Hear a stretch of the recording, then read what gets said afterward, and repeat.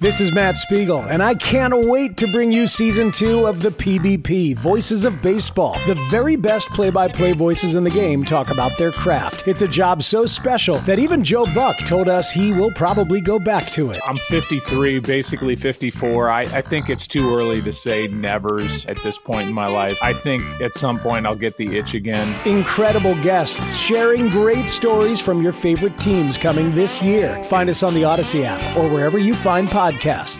Brian trying to throw cold water on this offensive line. No. I know. If they're going to get where they need to be, that offensive line has got to get together. 100%. There's no question.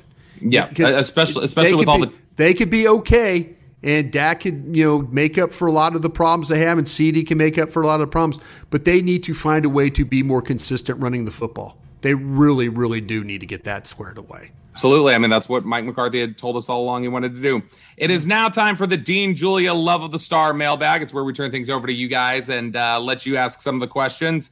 Let's start off here with a question from Matt. He says, almost every time Kevontae Turpin has touched the ball this season, good things have happened. Yes. In what ways do you think the Cowboys can get creative to get him the ball more? Could having him and Cooks on the field at the same time pose problems for defenses with their speed? Like it. I like. You're all for that? Yeah, I like what Matt's doing there because he's absolutely right. The one thing in the second half, we talked about it last year at the bye, could you find ways to get Turpin the ball more? They just never did. I'm not just talking about jet sweeps, but his ability to catch the ball down the field. We saw it. Great pass great route, bring him in motion, bunch formation, boom. He runs the corner or he runs the nickel up the field. It's the best play they had in the San Francisco game. He makes a great adjusting catch. This kid is just not a jet sweep guy. Find ways to get the ball. Once again, we saw them put him in the backfield and toss him the ball, and then him get to the outside in a hurry, just downhill really quick. Yep. They need to create opportunities, and it just doesn't have to be screens. It could be bunches, scatter, drag him, pick guys. Let him come across. Try and pick his guy if you're playing man coverage against him. Get him in the space so he can get the ball. I totally agree with you, Matt. Great observation. Yeah, I mean, I think Turpin has been impressive. Now, the biggest thing Turpin's going to have... He's been damn good. He's been better. You mentioned the block. It's not just the stuff that he's done with the ball. Yes, absolutely. He's become a little bit of a complete player. I will say the one thing he always has to guard against. Fumbling. He gets a little careless with that football. He does. He will try really hard to get an extra yard or two and fumble. He's going to have to protect the football a little bit better. Next question here from Mr. Slinky 3. This is not General Slinky like the last time where you were Mr. Hotkeys or whoever it was. You never played with a Slinky as a kid, did you? Yeah, I did. I absolutely did. I used to put it on the steps. I used to do that. Okay, you know what a Slinky is. Yeah. I thought you were just BS. Please. No, the steel ones. I always loved them. So, yeah. He's asking, who needs to take the next step for the Cowboys to go deep in the playoffs? So, Brian, if I said there's one person on this roster, you just get to pick one. You get to make that player reach their full potential outside of the quarterback. That's too easy. You get to make that one player reach their full potential. Who most impacts the Cowboys' chances in the playoffs if you do that? What up, y'all? It's your boy Danny Green, 3-time NBA champ. You either rooted for me or rooted against me. Join myself and my co-host Harrison Sanford on the Inside the Green Room podcast. It's a podcast that brings you never-before-told tales from the locker room to candid interviews with basketball legends to breakdowns of what's happening in the NBA right now. Whether you're a diehard fan or casual about your hoops, this podcast brings you the game like never before. Follow Inside the Green Room on the Odyssey app or wherever you get your podcasts. Damone Clark. It's a good answer. Yeah. They need Damone Clark because what's going to happen is Leighton Vander Esch is going to be gone for a little bit, maybe 3 more games maybe. Yeah. Damone Clark played well against the Chargers, but they're going to need him to be a 10 to 12 tackle guy every week. He's got to be a guy that doesn't get fooled on plays, reads his keys, gets downhill, maybe a tackle for a loss. Those are the things that Leighton Vander Esch was really, really good at. Knifing through there, blitzing when he had to, tackle a guy, it's a gain of 4, tackle him right there, it's a gain of 4, that's it, not a gain of past the 4 that goes to 12 or 15. Tackle well, read your keys, play downhill. They're going to need, if this defense is going to be, and you could say, hell, you could say this too. you can say Donovan Wilson's name too. If this defense is going to be, this defense is going to be where it needs to be, you're going to have Donovan Wilson. Tyler Biadasz is another one to me. You got to be better in the center than you have been. I mean, the center of the offense, because they're going to have to run the ball. Maybe Pollard's going to have to be better. I mean, there's so many guys you can name, but the number one guy on my list is Damone Clark, because he needs to take over where Van Der Esch has vacated. I think Clark's a really good answer. I think Gilmore, if you could get the most out of Gilmore as possible, that would be Lewis. Big. Lewis would be huge. I mean, you mentioned the safeties already. Yeah. You could pick Biadasz, you could pick Steele, you could pick Tyron. I mean, honestly, there are a number of different ways you can go there. I do like the pick of Clark, though, especially because of how thin they are there. Yeah. Next question here from John. As the team stands now, do you believe the Cowboys are good enough to beat the Eagles twice this season or even once? Once. I agree. Here's the thing. I think this happens all the time. We get the flavor of the week. I'm guilty of it.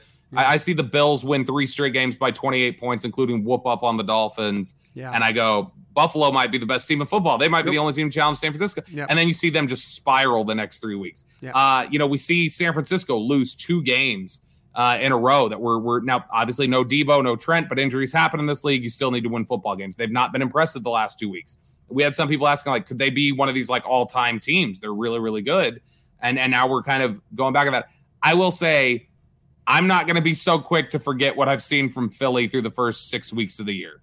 They're a good right, but I mean the first 6 before that game against Miami. I got you. Miami was a really impressive. That is the best football game the Eagles have played this year, and they did it against a really good football team. They were really impressive.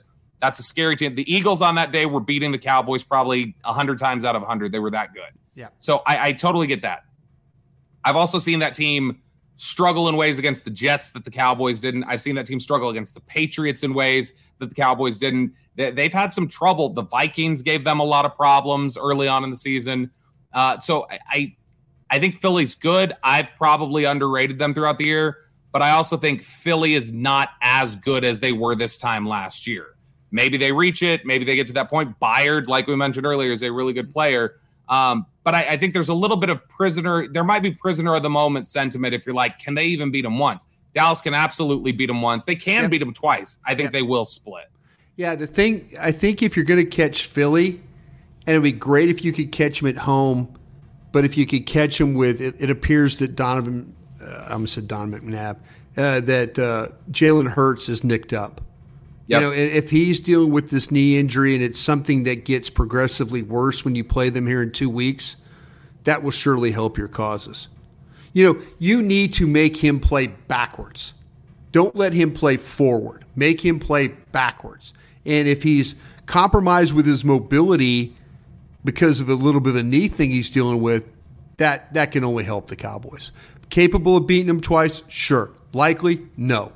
But if you could take this one at Philadelphia here in a couple weeks, that would be huge going forward. You don't need the former scout to tell you that. You would know that yourself. Yeah, what would that be? Let me look at that game. Is November 5th, correct? Yeah, November 5th. Mm-hmm. November 5th, and you know what November 4th could potentially be. Now we'll know the outcome by the time. Was that the final game between the Phillies? That could be and Game Rangers? 7 between the Phillies and the Rangers. If it's the Phillies, I haven't even looked to see a score update while we've been recording. We're recording here as the game got started. I'm hoping for Arizona. That's my team. But it is something where, if the Rangers happen to pull off a Game 7 victory over the Phillies, you are not going to want to be dressed in Cowboys gear the very next day for an Eagles game. I will say 1-1 in the bottom of the 4th. Boom. There we go. All right. And Chris Mad Dog Russo said if the D-backs win tonight, he's retiring. So just that's on the line as well. Last question here from Chris Hodnett, one of our loyal listeners. Brian Broaddus, as it is Halloween coming up upon us, what is your favorite trick-or-treat candy? I am not a big fan of Halloween at all. I'm really not. What candy then? What's your favorite candy? I love slightly chilled Reese's peanut butter cups. Oh, that's good. I like Reese's Pieces too. Yeah, make them slightly chilled, and I'm good to go. You know what I don't know when this happened. This was about 2-3 years ago. I discovered I have like a real obsession with caramel, not caramel, caramel. Like a Heath bar? Like no, not that kind. Like I mean, like I love like sugar babies and like it's not caramel, but I love Bit of Honey. That's really good. I love salted caramel, like dark chocolate with salted caramel inside. Oh, that I don't know what it is. Caramel's become an obsession for me in the last couple of years.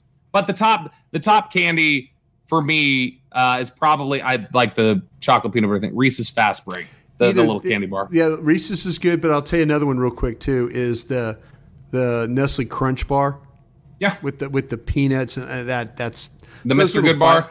Not the Mr. Good Bar, but the Crunch. Mr. Good Bar is the peanuts. The Crunch is the Rice Krispie. The red, white, and blue. Yeah, the Mr. Good Bar is a yellow wrapper. The Crunch is a red, white, and blue wrapper. What's the difference between a Crunch Bar and a Crackle? It's kind of the same peanut, one. Peanut. It's a little bit more snap to it. I guess so. A little more snap in the crack. That's what it is. All right, so if Brian Broaddus is coming trick-or-treating by your house, be sure to put lots of Crunch Bars in there and chilled peanut butter cups. Brian, we left a lot on the table. We still got Michael Gallup to get to. We've got the Browns and the 49ers, takeaways from that. We got to preview the Rams this week, so we'll have two more episodes shows this week. We're back to man. To the end we go. To the moon. No days off. No days off. Day by day. Days all gas, no brakes. You keep chanting it, Brian. Yeah. For Brian Broaddus, I'm Bobby Belt. We will talk to you guys again next time.